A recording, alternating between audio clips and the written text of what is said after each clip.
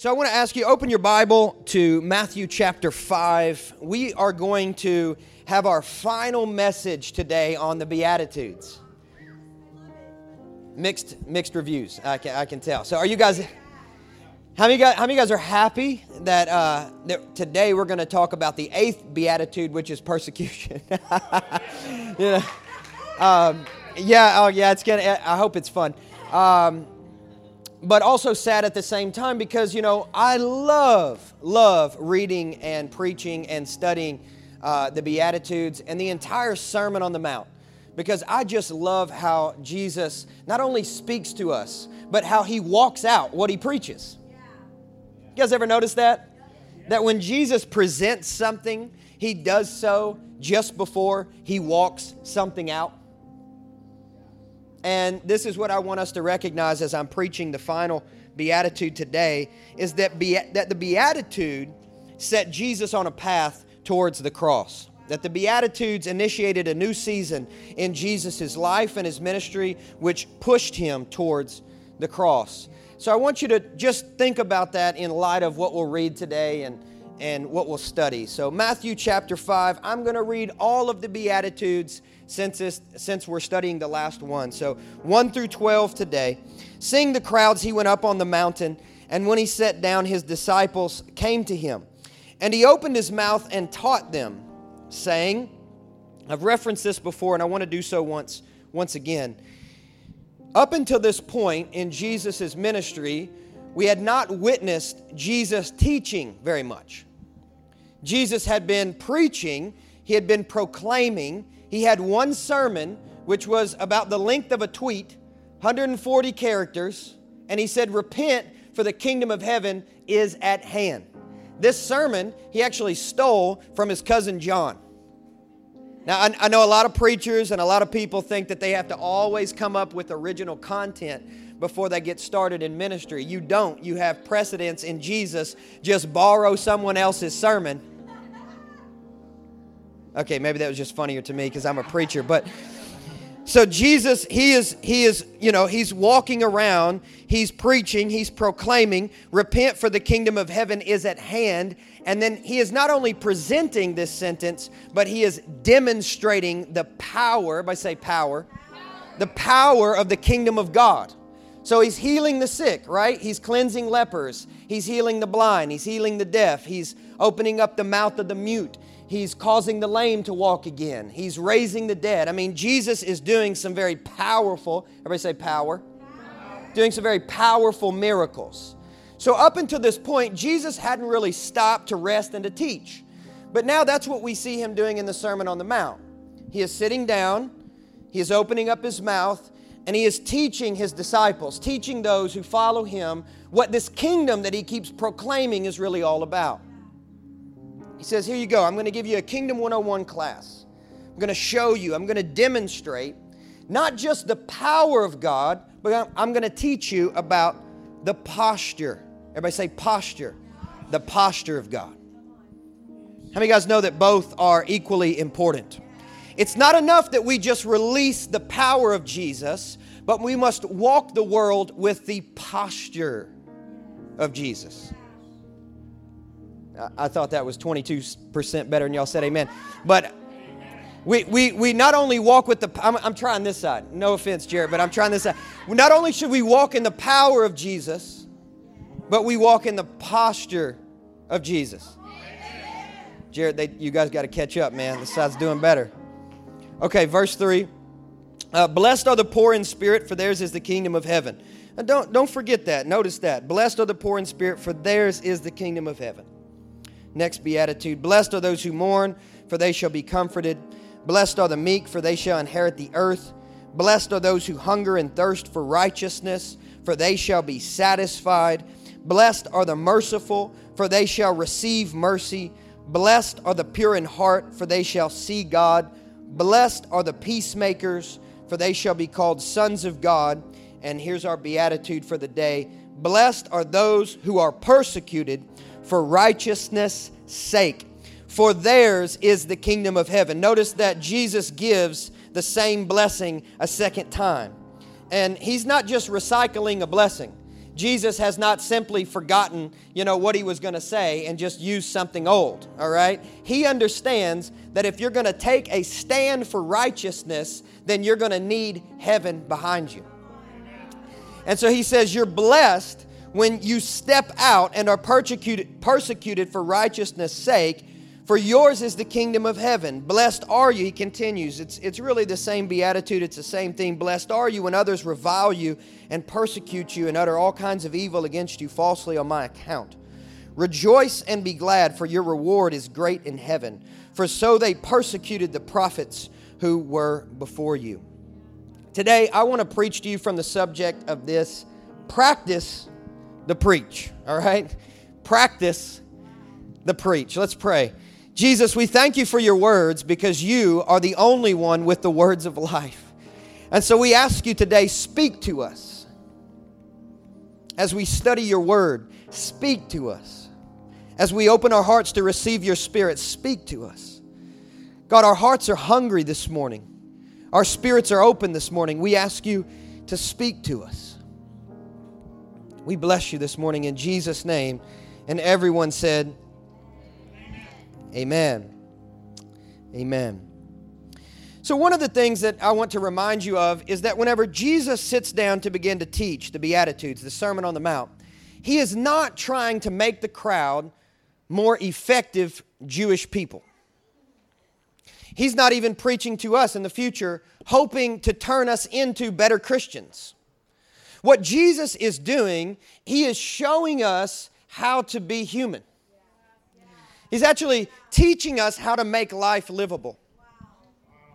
He's saying if you practice these things, if you not only pursue the power of God, but you pursue the posture of God, this is how you'll set your heart in the world.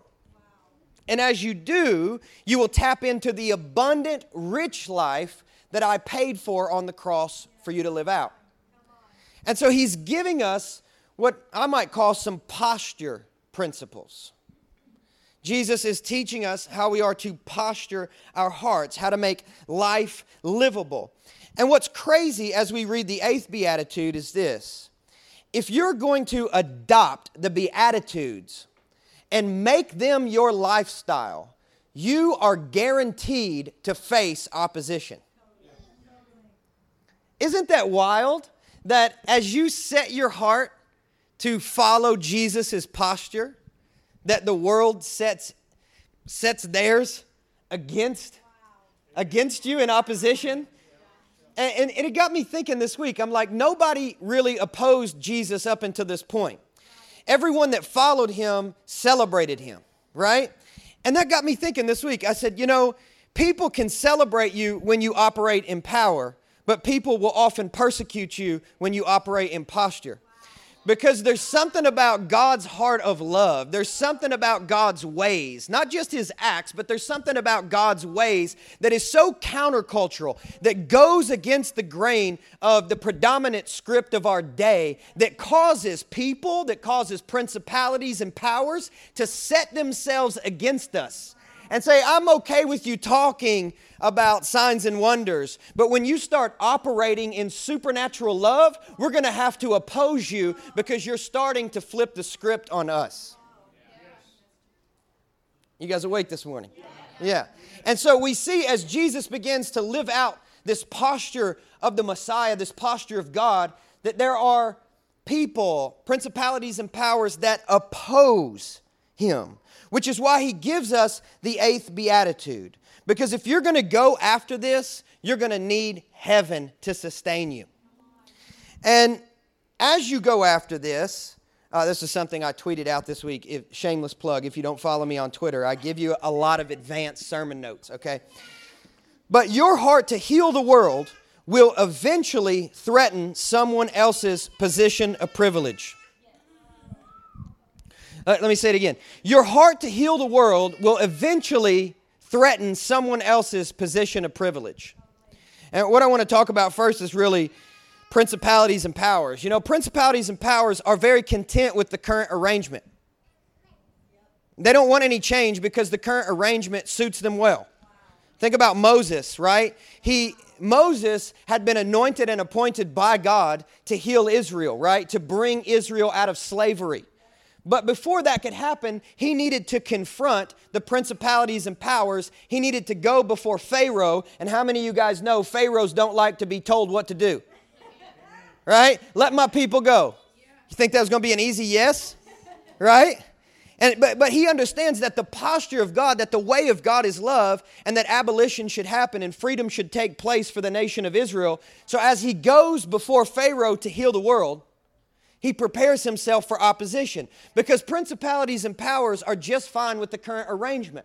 But when you're a world changer, when you're somebody who has a fire on the inside that says, man, the world just isn't supposed to be this way. We're supposed to set people free, not reject people and wound them or hurt them. We're supposed to bring people new life. We're supposed to bring people new love. We're supposed to, help people. When you start to operate in this posture, prepare yourself for opposition. Prepare yourself for opposition. And, it's honestly, it's not even just principalities and powers, but it's also people. It's interesting to me that the 8th beatitude, very obviously follows the 7th beatitude, but Jesus is talking about persecution in the 8th beatitude, but in the 7th beatitude, he talks about peacemaking. And I think it's important that the beatitude on peacemaking precedes the beatitude on persecution. Because when you step out to operate in the posture of Jesus Christ, you will be opposed and persecuted. But it's important that you remember the beatitude that he just mentioned, which was to make peace and not to retaliate against the people who are persecuting you. You guys with me, right? Because the temptation when you're persecuted is to persecute right back, right? You're like, oh, you're not going to tell me. I'm going to get angry. I'm going to get upset. I'm going to come for you. Oh, you coming for me? I'm coming for you. You know what I'm saying? But that's why Jesus tells us that people who follow the way of the Lamb don't return persecution for persecution. They return persecution for peacemaking.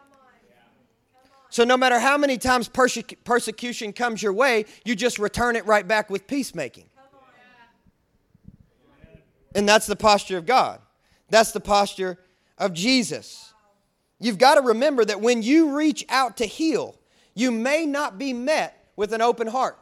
Some people are fine staying in their dysfunction. And if you try to help them get out of it, they will afflict you. It's like trying to save a drowning person. Sometimes you have a heart to heal, but you got to use wisdom, right? When you jump in, or else you get drowned as well in the process. Anybody ever been in that place where you're just trying to help somebody out and they end up hurting you? Right? And so we got to keep our hearts whole, coming back to Jesus and his posture, so that in the midst of us doing ministry, we don't become so wounded that it's no longer about the people that we're helping to get whole, but it's simply about us and our thing. And I want you to know, if you're going to go after living out the posture of Jesus, you're also going to have to be very passionate about inner healing. It's very true, because I can guarantee you that the more and more you reach out to help, the more and more, people reach back and, smack your hand. Hey, I'm just being honest. All right? So when we are oppressed, we don't turn on our oppressor. We simply give them the other cheek. And that's what the 7th beatitude that Allison preached on last week about. It was so good. How many of you guys enjoyed that? It's awesome. So when Jesus talks about being I know persecuted is kind of deliberated and we kind of lose its definition of what it is. But when Jesus talks about being persecuted for righteousness, he's talking about being persecuted for the right reasons, right? For taking a stand for the way he has created things to be. And there are many who I see, especially on Twitter, who will stand up for the right reasons. But the question Jesus has for you is not, will you simply stand up for the right reasons, but will you suffer for the right reasons? Because it's one thing to stand up and say something, but it's another thing to stand up long enough to have to suffer for it. And when you stand long enough and you're willing to suffer as he did, that's when you get heaven. And that's what Jesus is pushing us toward as he says, hey, you're blessed. You're happy when you're persecuted for the right reasons. Someone is going to come and stand against you. Something is going to try and impede your way. But at that point, when you're choosing between falling back and sitting or staying up and standing, that's when you're choosing to do what you've been called to do in the power of heaven, or simply falling back and doing nothing. So when Jesus tells us, hey, you're blessed when you're persecuted for the right reasons. He's also encouraging us to stay standing when people persecute us for the wrong reasons. He wants us to keep standing because Jesus' people are supposed to practice what they preach. And I know a lot of people, a lot of us, and I'll say me as well, it's easy for us to come to church and talk about the right reasons, talk about righteousness, talk about the good things that we should do. But as we step out into the world on Monday morning or go to our workplace or, post something online even, that we feel like is going to help people heal. How many of you guys get, those people trolling on you? You're just trying to post something nice, trying to help somebody, trying to encourage somebody. And they give you 99 reasons why you're wrong and why it won't work and why you're a terrible person. And then before you know it, you're religious and, oh, that don't happen to y'all? Okay. So that's kind of what I feel like my persecution is sometimes, is on social media. But anyways, Jesus, he gave us presentations, right? He gave us teachings like the Sermon on the Mount that always led to demonstrations. That was always the case in Jesus' ministry. If you watch, when he gives a presentation, when he teaches, he's setting himself up for a demonstration. Because he never says things just so that we can grow in head knowledge. Jesus teaches us things so that we can step out and live a lifestyle in the posture of Jesus Christ. So he's teaching us the Beatitudes because he is confessing, I am about to live this. I am teaching you this. This is a precursor. This is a prophetic word. Watch, I am about to live this out as I walk the path toward the cross. I know everybody gets super hyped up on prophetic words, and I do too, because prophetic words are packed with promise, and they're awesome, and they're amazing. But a lot of times we get prophetic words because we're about to need them. You know what I mean? Like, you get some really good stuff in the prophetic time, in the prophetic ministry, and then you step out on Monday and all hell breaks loose, and you're like, but you just said. And Jesus is like, yeah, I just said, because I'm bringing you hope. In the midst of this hell, man, hang on to it. Keep going. Keep standing up for the right reasons. Even when you're persecuted, that's what I'm blessing. Keep standing. Keep going for it. This is the way of Jesus. He always does this, which is why he could say, repent for the kingdom of heaven is at hand. And then even though it's a short presentation, he begins to give us a demonstration of healing the sick and raising the dead and cleansing the leper. And what you have to understand about Jesus is that Jesus' life was much less presentation and much more demonstration. He showed us the power when he said that the kingdom of heaven is at hand. But when Jesus sat down to teach the Beatitudes, he initiated a new season of his ministry, where he didn't just show us the power, but he showed us the posture. There are blessings, there are promises that come to us. But they're all for the trip ahead. And if we're going to choose to live out the prophetic words that we've received over our lives, I can promise you, you will face some opposition. But I also want to encourage you, stay standing. Because what you are proclaiming with your prophetic words, what you're giving out in presentation, what you're posting on social media, what you're talking to your friends about, the presentation that you're giving the world, you need to be prepared to live it out in demonstration. You need to be prepared that God is going to take you at your word. When you stand up and you say something, that your world is going to be fashioned around that, and that even the enemy is going to come against you and try to stop you for doing that. You know, my pastor, Pastor Suber, one of my first pastors, used to tell me, he said, the angels are talking about you, son. He'd always say that. The angels are talking about you. And I was like, why do you always tell me that? You know, because oftentimes when he would tell me that, I would be going through hell. I say, pick a better time, you know, to say this to me. Why every time I'm going through something, you think it's encouraging to my heart to hear the angels are talking about you? I'm like, that's not encouraging. Stop. you know? And he used to say this, and, you know, I don't know, it's just an interesting point. He would say, you know, if demons are fallen angels, then don't you think that they understand the language of the Spirit? And so if heaven's talking about you, and God's talking about you to his angels, and the angels are talking about you, then don't you think that hell has taken notice of what's going on in the spiritual realm, and they're trying to oppose you in the moment that God's trying to give you some breakthrough? And he said, the angels are talking about you. And I said, man, I'm going through hell. He said, angels are talking about you. He said, that means they're talking about you. The spiritual realm is stirred up about your assignment in the season, about your destiny, about what's happening. And I said, but you don't understand, Pastor Sue, I'm attacked. And then he'd always lean back from his desk. He's a big guy. He said, greater the attack, the greater the anointing. I said, I don't like that. It ain't encouraging. So look at somebody next to you and say, the angels are talking about you. The angels are talking about you. Hey, if you're going to give a presentation of what God's saying about you, you need to be prepared to stand up and give a demonstration to the forces of hell that oppose you.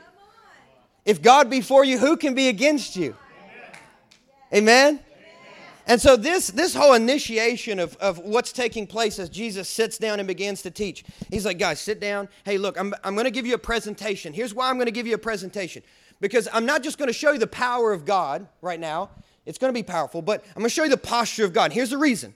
Because as I get up from this place, I'm going to begin to walk towards the cross. And as I begin to walk towards the cross, I want you to observe me. I want you to learn from me, and I want you to live like me. Because I'm not just going to be giving away and displaying great feats of power. I'm also going to be showing you, teaching you the fruit of the Spirit. I'm going to be showing you how to be meek and humble. I'm going to be teaching you the posture of God. I'm going to show you these Beatitudes live and in person and in action. And I'm going to live out the very things that I'm teaching you today. And so Jesus gets up from this place and he begins to approach the cross. See, the commencement, if you will, of the ministry of Jesus is completely matched up with the culmination for your notes. I like to alliterate, so the commencement and the culmination are strongly linked up. Like you can see each and every one of the Beatitudes when we behold the beauty of Jesus on the cross. Did you know that? Let's examine it. Let's look it through. I want to show you guys this because Jesus showed us how to live and then led us to the cross, which is a place of suffering, which is Jesus telling us, hey guys, look, I'm going to teach you how to live, but if you choose to live this way, you're going to go through some suffering. Jesus was real, man. Like every one of his messages was like rated R for real. You know what I mean? Like he was always real. He was like, look, I'm going to teach you something. It's going to be tough, all right? It might be a little hard to hear, but it's going to be real and it's going to be honest. Because if you choose to live my way, you're going to be opposed. But let me encourage you and tell you that when you take a stand for righteousness, all of heaven's going to be at your back. Keep standing. Keep walking. Even if that means walking towards the place of suffering. You know you've been called. You know you're on an assignment. You know that opposition's on its way. Paul said, don't be ignorant of the devil's devices. We know he's scheming up something. But here's the good news. The power that is in you is greater than anything that is before you. And so you just keep walking and heaven keeps breaking free for you. So we see Jesus walking this path and he gets to the cross. And as he gets to the cross to be crucified, we recognize that every single one of the Beatitudes that he sat down on that hill, sat down on a hill and he taught these Beatitudes. And now we see him being lifted up on a hill to live out these Beatitudes. We have to recognize that. Jesus at the Sermon on the Mount, sitting down on the hill. Let me sit down and give you guys a presentation. But he did this for a purpose, so that he could walk it out.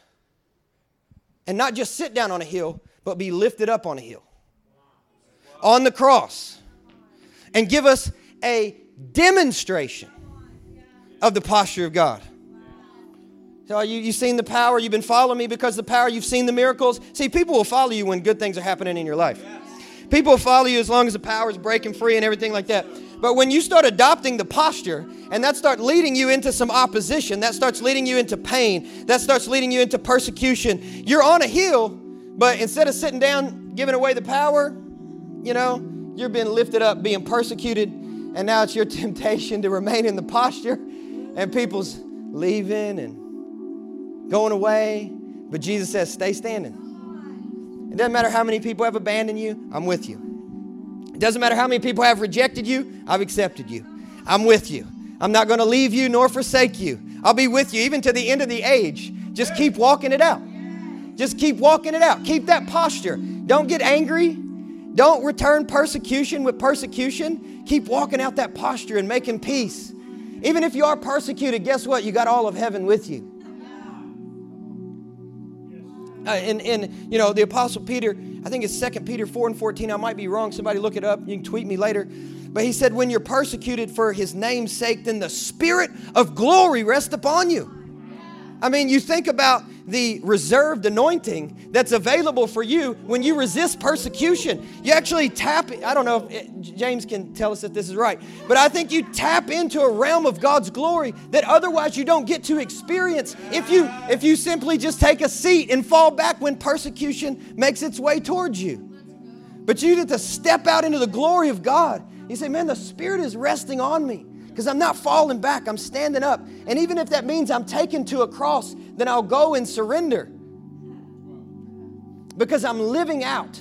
I'm giving a demonstration of the presentation I made on that hill.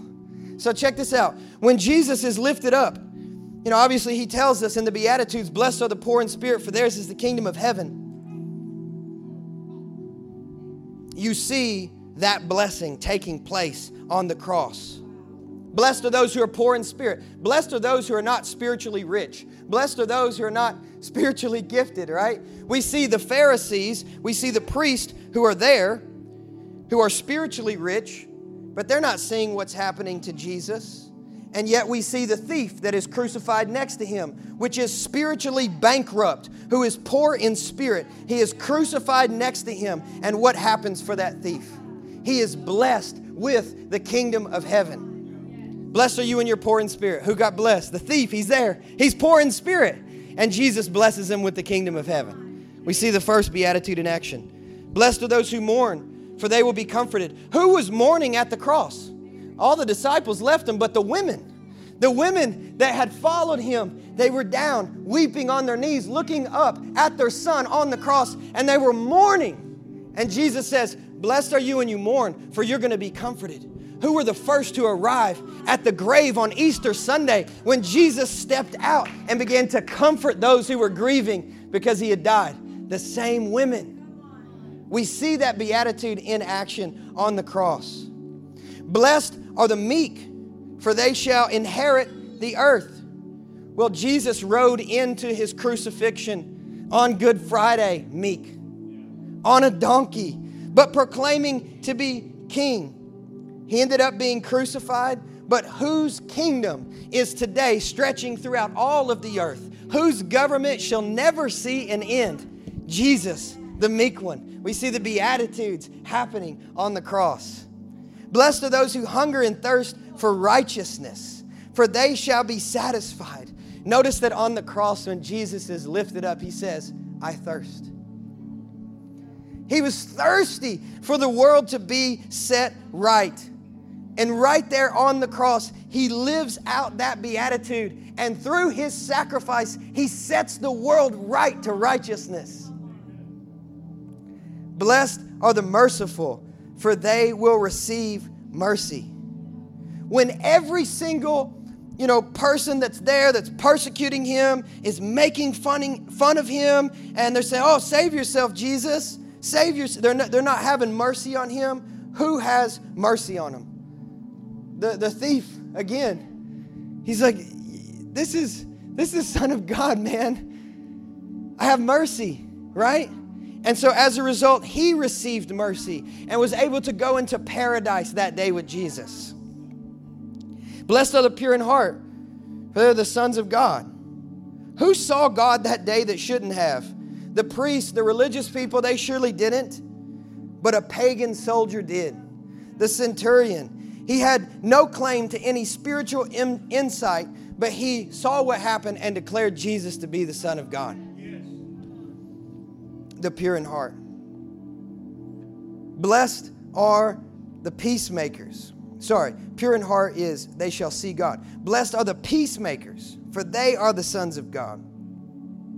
Jesus refused to fight back with violence on the cross. Even though he was suffering at the hands of violence, he could have very easily called thousands and thousands and thousands of angels to be with him and return violence for violence. But instead, he became a peacemaker, and through his forgiveness, he releases peace to the world, and he brings us into the family of God.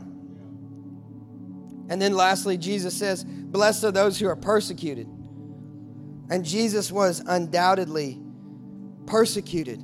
But at the height of Jesus' persecution was the moment in which the Spirit was released. We know that the veil in the temple was torn from top to bottom. And it's important to note that it was torn from top to bottom. It wasn't torn from bottom to top. That's how you know that no man did it.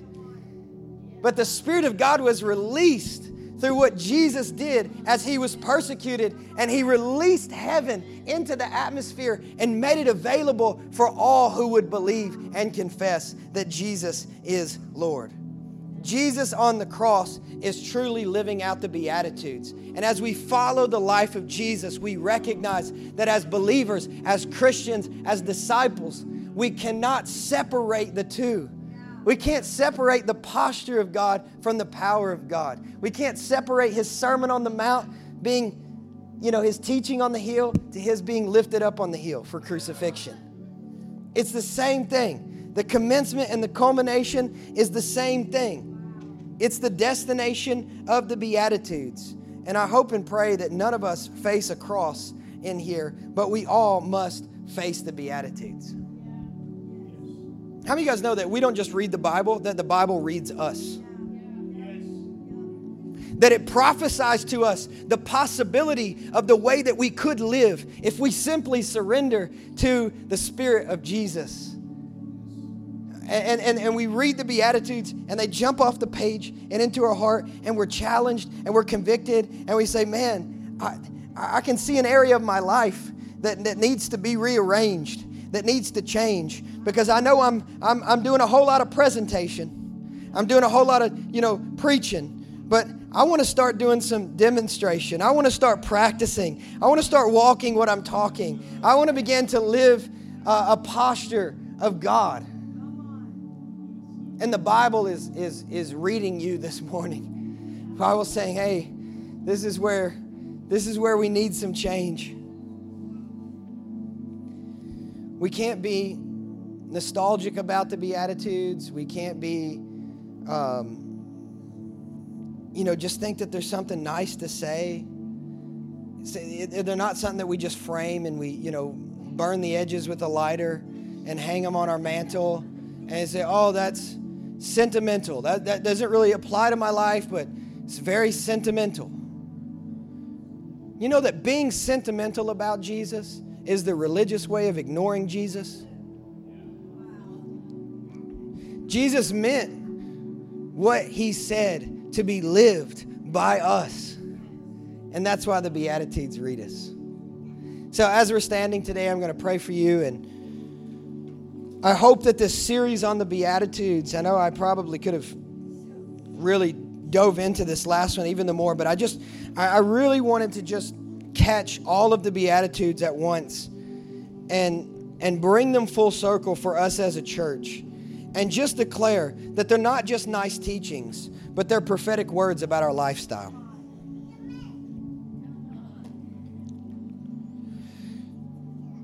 Father, we thank you for the words of Jesus Christ. We thank you. And I just want to ask you, just close your eyes, bow your head just for a moment. And I want you to investigate your own heart just for a moment. And maybe there was a specific beatitude today that jumped out at you, and you thought, yeah, that's reading me today. I need that, God. Or maybe you're in the midst of actual, literal persecution. Maybe it's not violence. Maybe it's slander. Maybe someone is coming against you because you're simply trying to walk out righteousness. And I want you to know that no matter which beatitude you're connecting with this morning, that Jesus has a blessing for you. He says that you're blessed.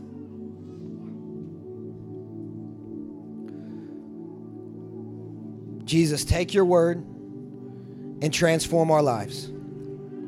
Take your word and apply it to our lifestyles. God, we ask for grace. None of us are always able to take words and just bear 100-fold fruit every single time. God, but we know that your Holy Spirit, as it is with us, can bring forth fruit in the right time through every seed that is sown through your word. And we declare today that the soil of our heart is good soil. God, place your seed deep into the soil of our heart and cover it and protect it. We pray grace over this seed, that the Beatitudes would become a lifestyle for this church, for this family, for this community. And we pray and declare this today in Jesus' name. And everyone said, amen and amen.